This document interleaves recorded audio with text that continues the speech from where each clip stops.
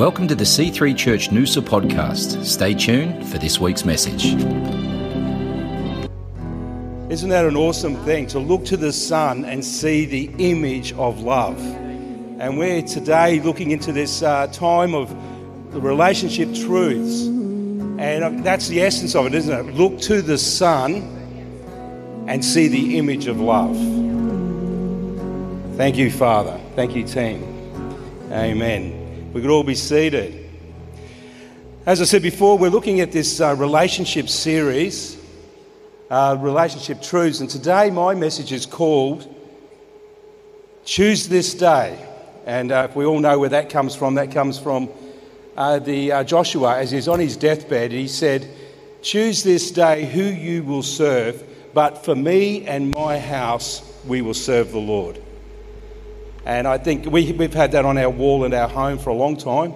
We have the second part, "As for me and my house, we will serve the Lord." But I think the first part is just as equally as important, which says, "Choose this day." And the thing about relationships is it's really a daily choice. You know, I remember marrying Ainsley nearly 31 years ago. I can remember standing there in my with my mullet, my beard, wearing my tuxedo and tails, back in the day when it was fashionable. And I saw her walking down the aisle and I was in awe and wonder. Literally, awe and wonder. Full of faith, full of hope and full of love. Just, you know, what the future had to hold. It was like nothing was unstoppable. However, you know, things happen, eh? The question I'm going to ask today is, when do we lose, or how do we lose the awe and the wonder? So we're going to just look at a few things. And I've done a few marriages over the years, and obviously most of the number one marriage scripture would have to be 1 Corinthians 13, verses 4 to 8. So we're going to have a quick look at 1 Corinthians 13, and we're just going to have a look about what is the essence of being able to live a life still in awe and wonder. Because to me, we're talking about marriage today, but to me, if we're living in that awe and wonder, everything else will fall into place. Sometimes we try to fix something, but sometimes we're coming from the wrong perspective. And we're trying to fix something that's going to take a lot of hard work, but if we can just change our heart and our perspective, we can change our world. And we read in 1 Corinthians 13, "And if I speak in tongues of men and angels and have not love, I'm a noisy gong and a clanging cymbal." We never preach that one usually at a wedding, because we go straight to love is patient. "But if I have prophetic powers and understand the mysteries and all the knowledge and have all faith, so I can remove mountains but not have love, I am nothing. If I give away all that I have, and if I deliver up my body to be burnt, but have not love, I gain nothing." What we see here is that if we do not have love, we are nothing. Because love is patient, love is kind. Love does not envy or boast. It's not arrogant, it's not rude. It does not insist on its own way. It is not irritable or resentful. It does not rejoice in wrongdoing, but rejoices in the truth. Love bears all things. Love believes all things, hopes all things, and endure all things. Now, these are great motherhood statements. These are great things to put on your fridge. These are great things to aspire to. But unless your perspective from the inside out does not reflect the love that Jesus has, then these will become tasks.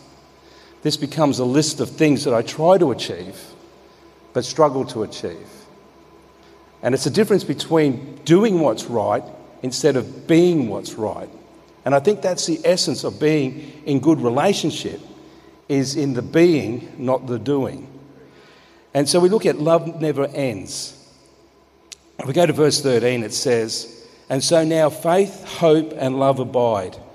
These three, but the greatest of these is love." And I liken faith, hope, and love to what we call the tripod of life.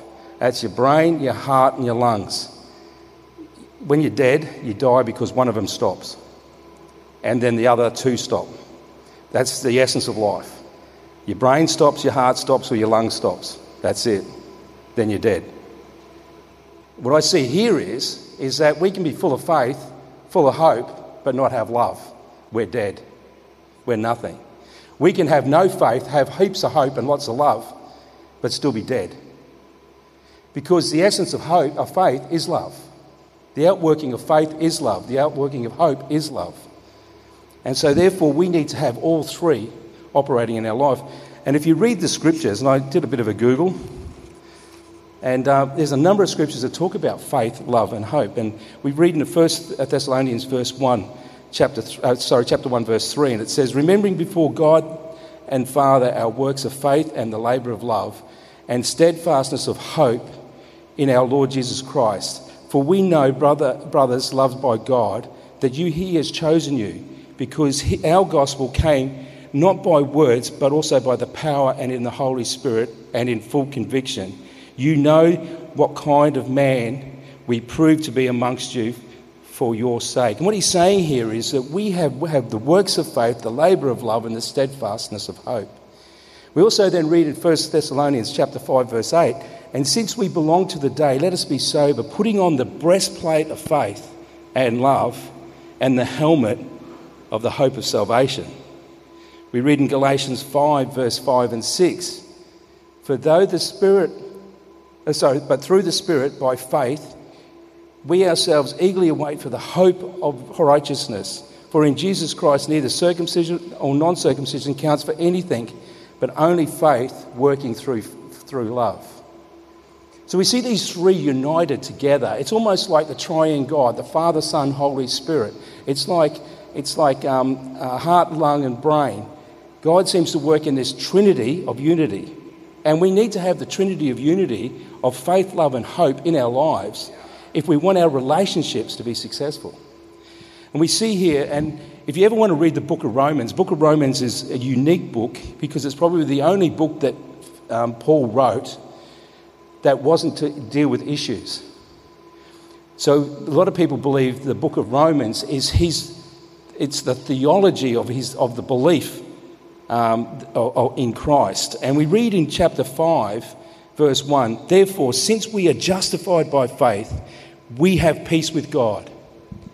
We have been justified by faith and now have peace with God. In the Old Testament, they used to call that shalom, peace be with you, or peace. And what we have is we have a justification by faith which leads us to peace. Not to anxiety, not to fear, not to hurt, not to issues, but to peace. And we see here it says, and through him we have also obtained access by faith to this grace in which you stand and rejoice in the hope of the glory of God. So not only are we justified by faith in our belief, we now have the hope in God of salvation.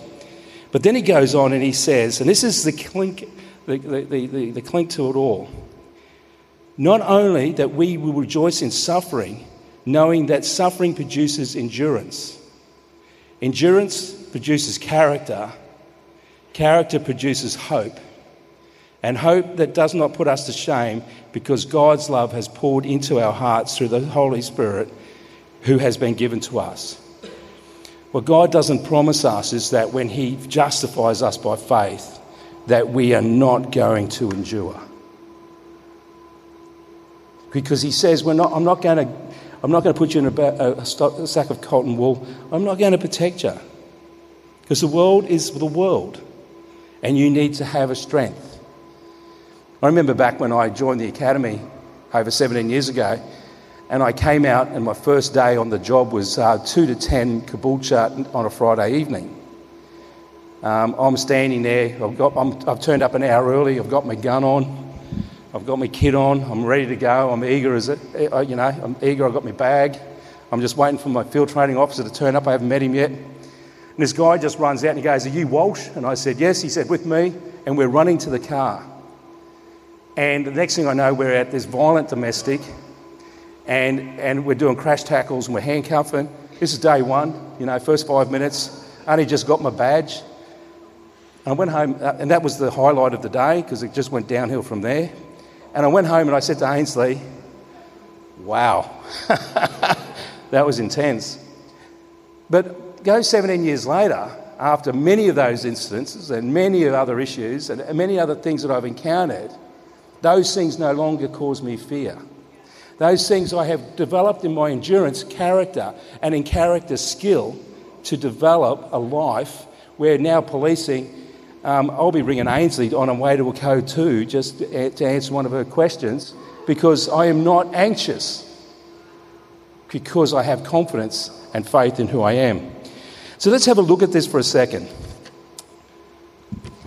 This is going to be a bit of a whirlwind because, as you can see, I've done up a doc matrix. Okay, faith. The interesting thing about faith is about our past. Not just our past, but the past of history. Where we get our faith from is reading the scriptures, seeing the great things that that God has done in the world, in the Old Testament and the New. A God that has never forsaken those who follow him. The God who Jesus who died on a cross but rose from the dead. From the past, we can now have faith. From that faith, we then have hope. Hope is about our future. And the things we're looking at for hope is it tells us about our story, is our faith, but it tells us about our future, where we can dream about the things yet to come. We can have a vision of the future because we have had a confidence in our past, which is our faith. We see here that it produces awe and wonder is when we live in hope, because we live in the awe and wonder of a God who created the heavens and the earth, a God that sent his son, a God that raised his son from the dead. We live in awe and wonder. And we live in the beauty and the glory, even though we know that at times we have trials and tribulations. Now, I was watching YouTube the other day, and there was a story about a donkey who had fallen in a well, right? And has anyone heard this one? No. He'd fallen into a well, and he's at the bottom of the well, and the farmer goes, I don't know how to get him out, so I'm going to bury him. No, he didn't say that. He said, I'm going to throw dirt on him, and it's going to save him. And the poor old donkey's at the bottom going, what is this clown doing? He's trying to bury me. He is absolutely trying to bury me. So he'd shake off the dust, and then he would step onto the inch by inch until he was out. What he thought was a guy trying to bury him was a person who was trying to save him. Sometimes we're in a well of life. And sometimes when the dirt gets thrown on us, we think that that's a negative. Shake it off, step on it, and get out of the well, because God has got a plan for you. But God's not like any father who sits there and goes, I am going to mollycollar you, and so when you're an adult, you still suck your thumb, you still lay in the fetal position, and you still dribble. No, because he wants us to be grown adults. He doesn't want a police officer who still is fearful 17 years later. He wants a police officer who is fully functional, being able to operate with the skills that they have been taught. That is the faith and the hope that we have, because we have the love of God. And his love is, when you know you've got love, is when you just want to give and give and give. Because when you're in love, you give. It's just a natural byproduct of love.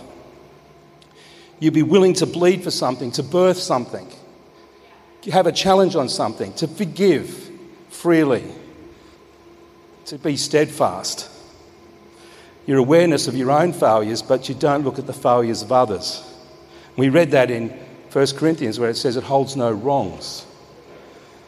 We don't heap coals of burning fire on our enemies, but we love our enemies and we support our enemies.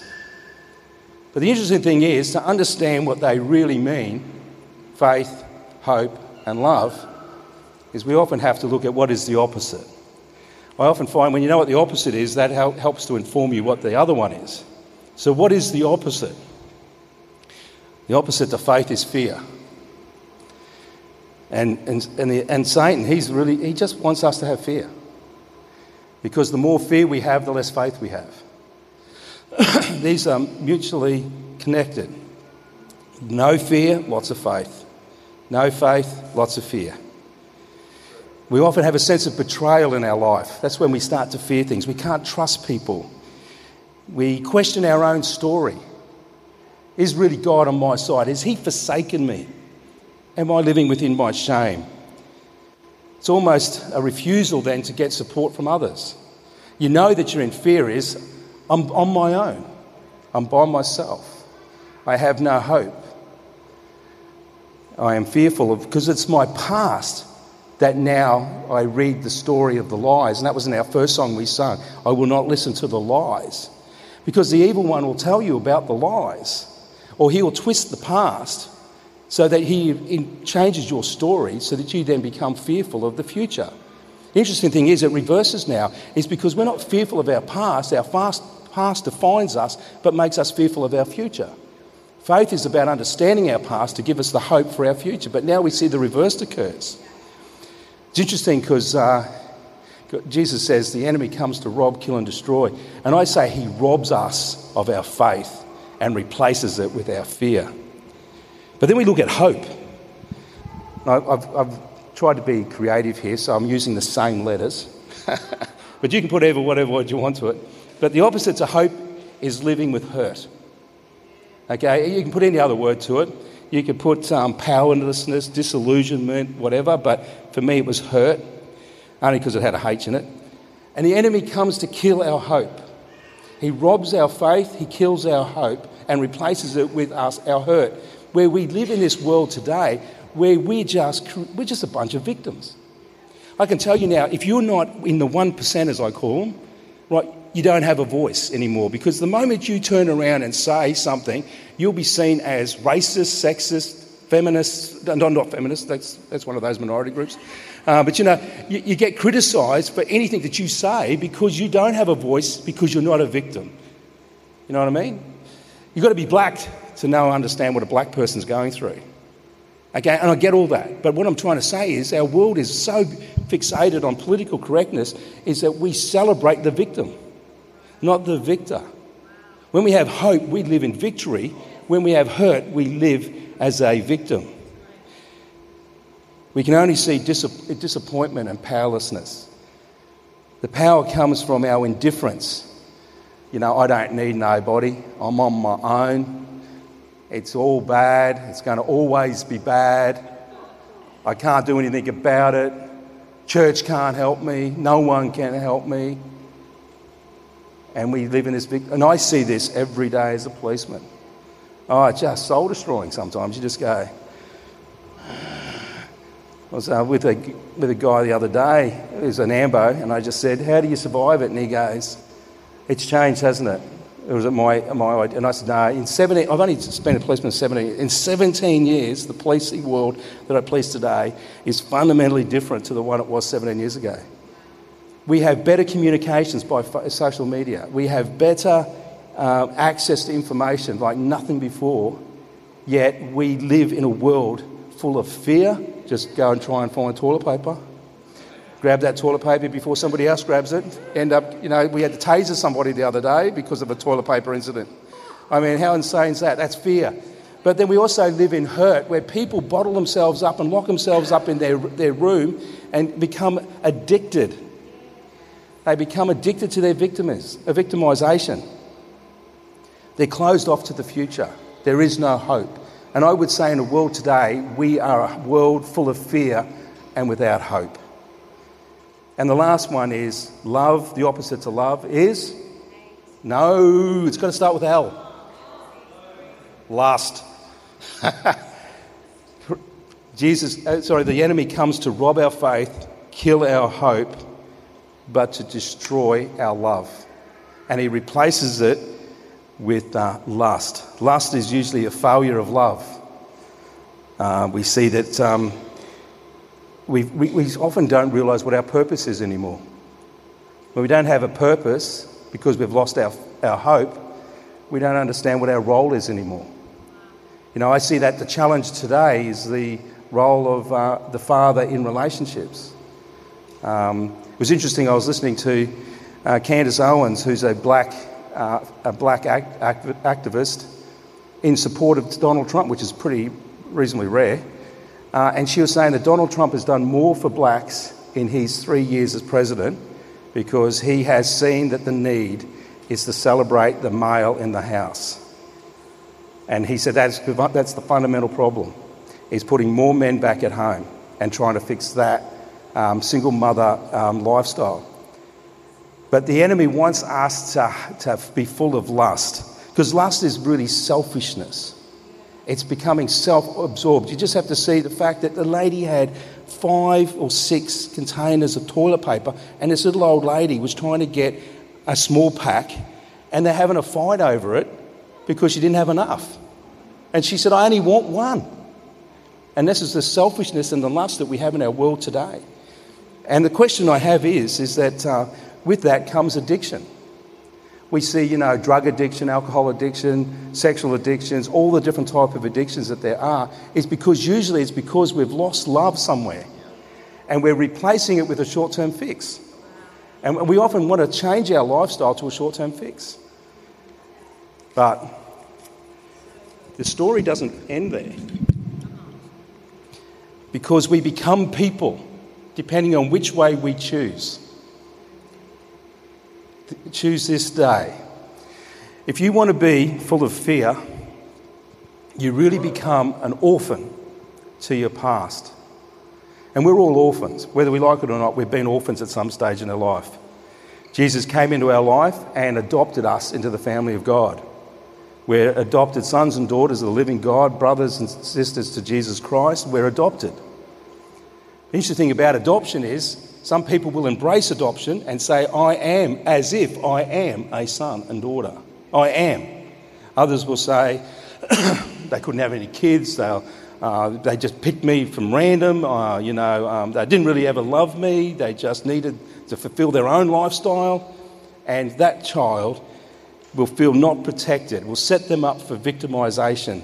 They'll lose the provision that leads to resource grabbing. We become on our own. We need our own saviour. We look to ourselves. We're reluctant to connect as people. We want to be on our own because we feel that it's in our own, we can live with the fear that we have in the hope that we develop a faith within ourselves. That is what an orphan does. It tends to lead to bitterness and a refusal to accept help and support. You know that you could be one of those is when you say, I don't need this. Often that's a question I ask is, what is church to you? And if church is just a place where we come to get our fill, maybe we might be an orphan. But church should be where we come to celebrate the family of God as brothers and sisters in the household of faith. When we look at hope, the opposite to hope is hurt. When we get hurt, we become strangers because we'll isolate ourselves. We become indifferent. We see hope as foolishness. It leads us to anger, bitterness, want to seek revenge. I see this. I can't believe the number of people I go to and someone's offended them and they want blood. Absolute blood. And you just go, I feel like sometimes I work at school, in a primary school where 2 kids are fighting over something stupid. And I go, people, can't we just find some common ground? No, because they have become so much of a stranger to our world, they just want vengeance like anything else. You see that often where we have to have someone to blame for something that happens. Someone does something bad, who do they blame? They usually blame the fact that the government didn't do enough. I think about the fires, people who lived in that way out back town right on the beach, going, if we were in Sydney, we would have had all of this. Well, if you lived in Sydney, yes, but you chose to live in some remote community, right? Hello. But everyone goes, we demand. And this is what happens when we become strangers, is because we disassociate ourselves with the reality of the world. And we separate ourselves often from God. And when we come to love, the opposite of love is lust. And usually then we become widowed. And it's when we have a failed love, we become widowed. Or we may never have known what love actually is, and we may become single or widowed.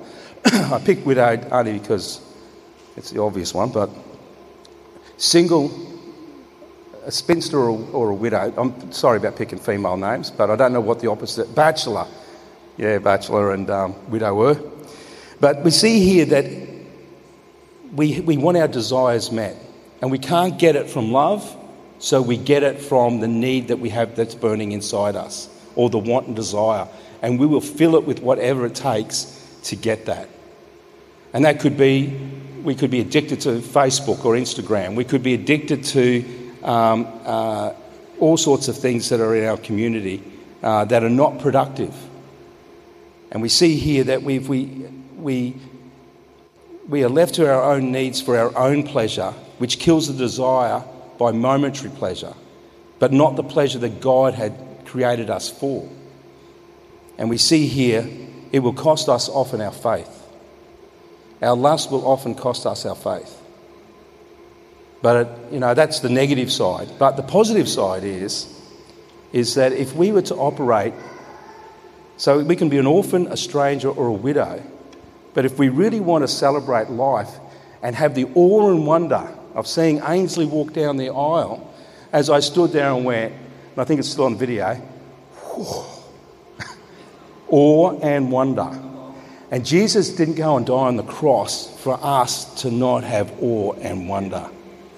He didn't want us to be filled with fear, hurt, and lust, to be orphans, strangers, and widows, but he destined us to be. And if we look at the faith as being the past, he wanted us to be like priests. Priests and pastors, what do they tend to do? They want to get to know your story, where you've been, what's happening in your life, so that they can then draw an analogy of God's great power and his testimony and the things that we read in Scripture to bring meaning to what you've been through in order to move you to the next step. So he wants us to be priests. It orientates our story. We hear and we speak truth. It helps the community to look back and see the themes present in the story. So he wants us to be priests.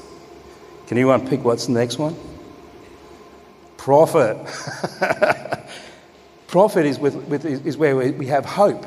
Because the thing about a prophet was they incited, they provoked, they intensified desire of God's will. They called what could be. They called people to repentance. They created a vision for the future and to expose the reality of the present. And they speak hope and they draw passion. He wants us to be prophets in our life. And the last one is, does anyone know what the last one is? King, yes, good answer. When we have love, he wants us to be king. But the thing about a king is this. The love is about our present. And a king is only a king for the present. Because to deal with the issues of the present, they set boundaries, for example. They find order. They orientate movements towards what has been exposed by the prophet and the priest.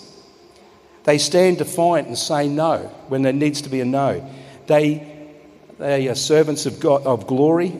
They give safe context to dreams and make them come to fruition. And the king will ask you to take a hard decision. When we blend these together, what we see is he wants us to be a priest, a prophet, and a king in order to show our faith, our hope, and our love. I've just got a little diagram for you.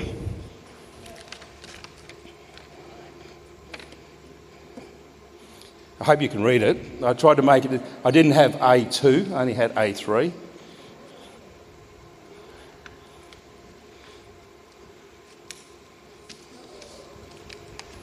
I'll get you here, Ainsley. Yeah, hold that one for me.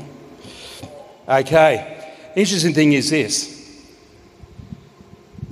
And I put it on the left, my left, okay, because bad's always on the left, good's always on the right. That's why they call it right, okay. But what we see here is that we live between both, okay. We can live between being an orphan and being a priest, but we choose where we stand. Because I can tell you the natural gravitation of the earth, of the fallen man, is for us to draw to the orphan status. But we have to press forward As it says in Paul says, I press forward to the mark to know the high calling of Jesus. I press forward. I work towards being a priest.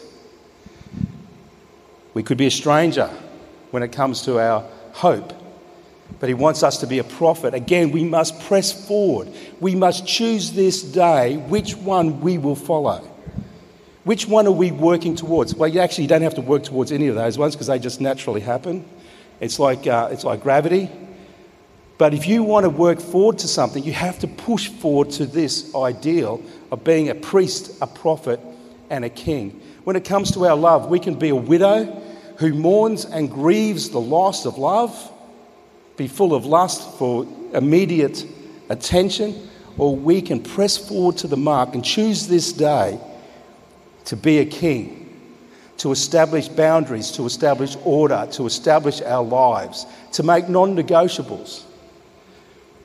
If we go to the last scripture, in Ephesians chapter 5, verse 22, it says, Wives, submit unto your husbands as unto the Lord. For the husband is the head of the wife, even as Christ is the head of the church, his body, and himself its Saviour. Now, as the church submits to Christ, so wives also submit everything to your husband. But what I want to do is I want to focus on the husbands today. Okay? And I'll do that first. Husbands, love your wives as Christ loved the church and gave himself up for her. Now, that's a really tough sentence. You know what I mean? Husbands, love your wives as Christ loved the church. And that he might sanctify her by washing her with the water of the word, so that he may present the church to himself in splendour, without spot or blemish, or any such thing, that she may be bold and without blemish. Holy without blemish. What he's saying here is that we need to be a king. And when I say king, I mean queens as well, okay, just for the gender Pacific, and priestesses, and, you know, we live in a politically correct world. But the scriptures only name those ones, so that's the only reason why I nicked them. But if we want to live a justified, thriving life as a husband, we need to seek how we can be full of faith, understanding the past. And if we don't understand the past, that's why reading the Word is so important. That's why coming to church is so important. That's why fellowshipping with other people in connect groups is so important, because in doing so, we get to understand what our faith is. So therefore, we can then dream dreams, have passions, have drive to see a future that God has called us to, a destiny and a purpose. And in that, we will see the love that flows, that does not have understanding, that is not selfish. It's the same thing as it's not rude, it does not hold account. As we read in 1 Corinthians 13, those things will naturally flow. I can tell you when I am a widow to Ainsley, it's because of my selfishness, my opinionation, which I often repent from. But I desire to be a king because we are trapped between the two. So we may be great on two, but lousy on one. But to have the sense of awe and wonder, we need to be balanced in three. We need to be pushing to the mark of those three endeavours. And when we do that, we will then have hope, faith and love that abide forever. And the greatest of these is love, because love is the outworking of faith and hope done in correct order. What he says is, if you're not lifting up in splendour the people that are so important to you, that's your wife and your children, then you fail to love them correctly. You need to speak with them. And, you know, he talks about males being mugs, as in the mug, and women being fine china. Why is that? Man, does anyone know why he calls us a mug and he calls them fine china? Well, this is 101 Walsh, I think. But a mug, you want to see my army mug that I got 27 years ago, that I've used to dig my trench with, my Cups canteen. It's bashed. It's, you know, I just disinfect it, wash it out. Oh, I don't really disinfect, I just wash it out. But we're designed to take that weight. But we can crush our wife. by our fear, our hurt and our lust. We can really crush them. It's not saying that they're weaker. It's just that what we can do to them is make them full of resentment and bitterness. And we can end up making them full of fear, hurt and lust. We can set the scene. And then wives, it says you honour husbands. But honouring a husband is to have hope for a future, a faith, and to love. And hopefully he'll get it. It took me a while to get it. It took me 15 years to understand it. And I'm still 15 years later still trying to understand it. But, as I say, none of us are here. Because if we were here, we'd be like Jesus, who is our prophet, our priest, prophet and king. But he wants us to be like him, or as close as we can be to him. But he definitely doesn't want us down here, full of fear, full of hurt and full of lust. This is the way of the world. He wants us pushing to the mark of our high calling as the worship team comes up. Pushing to our high calling. And it's in that we will then live in awe and wonder. Okay, because I can tell you now, when you train, and if you see it as training, okay, and I've done 27 years with the army and all I've done is training. In police, I do a little bit of training, but a lot of actual, right? And it's in the actual, it's in the living, it's in the challenge, it's in the trial, it's in the shocking things that I've seen dealing with PTS. I don't have D, I just have PTS, post-traumatic stress, but it's dealing with that and having confidence in that has made me the capable police officer I am today. Look at your walk today and ask the question, have you been tread watering around that end? And can I press towards the mark? And how can I achieve that? Part of that is why we're doing the Discovery course and the Empower course. It's why we encourage to come to Connect Group. It's why we encourage you to gather around other people of like minds, is so that not just so that we feel good as pastors and then we can tick a box and say, yeah, look at our stats. It's because we want to see people's lives transformed. And the only way we're going to get transformed is as we embrace the journey of our faith. Lift her up in splendour. And I can tell you, husbands, if we lift our wife up in splendour, giving her every opportunity and encouragement to be everything she is meant to be in the purposes of Christ, I can tell you now she'll sing like a canary. And you will have more honour than you could poke a stick at. Question. I know we live in a politically correct world. We're all equal, but I don't necessarily believe that. I can tell you this, from my experience: if husbands tender their wives, they will get the respect they so greatly need. It's a fact. Challenge me on that. Lift her up in splendour and wonder, not in worship. Sometimes she needs to be corrected, very minimally, but but sometimes that's what a king does. A king brings boundaries and brings love and support. A good king does. And lift her up so that she can be everything she is meant to be. And you will have the honour that you so greatly need as we stand. Faith, love, hope is to replace our fear, our hurt, and our lust. Because the enemy comes to rob, kill, and destroy, to make us widows, or strangers and orphans, instead of being a prophet, priest, and king. Today's a day you can say, I choose this day to extend the borders of my tent, not to dwell where I've been dwelling, but to move to where I need to be. You may not have the answers. You may not know how it's to be done, but that's okay. Because the goal is just move in the right direction. Keep coming to church, get connected. Start reading your Bible, start praying, and by the power of the Holy Spirit, your life will be transformed. Thanks for listening to the C3 Church Noosa podcast. For more life-changing messages, visit us online at c3noosa.org. If you've been blessed by this message, please consider partnering with us financially to see the work of God continue flourishing in and through C3 Church Noosa. God bless.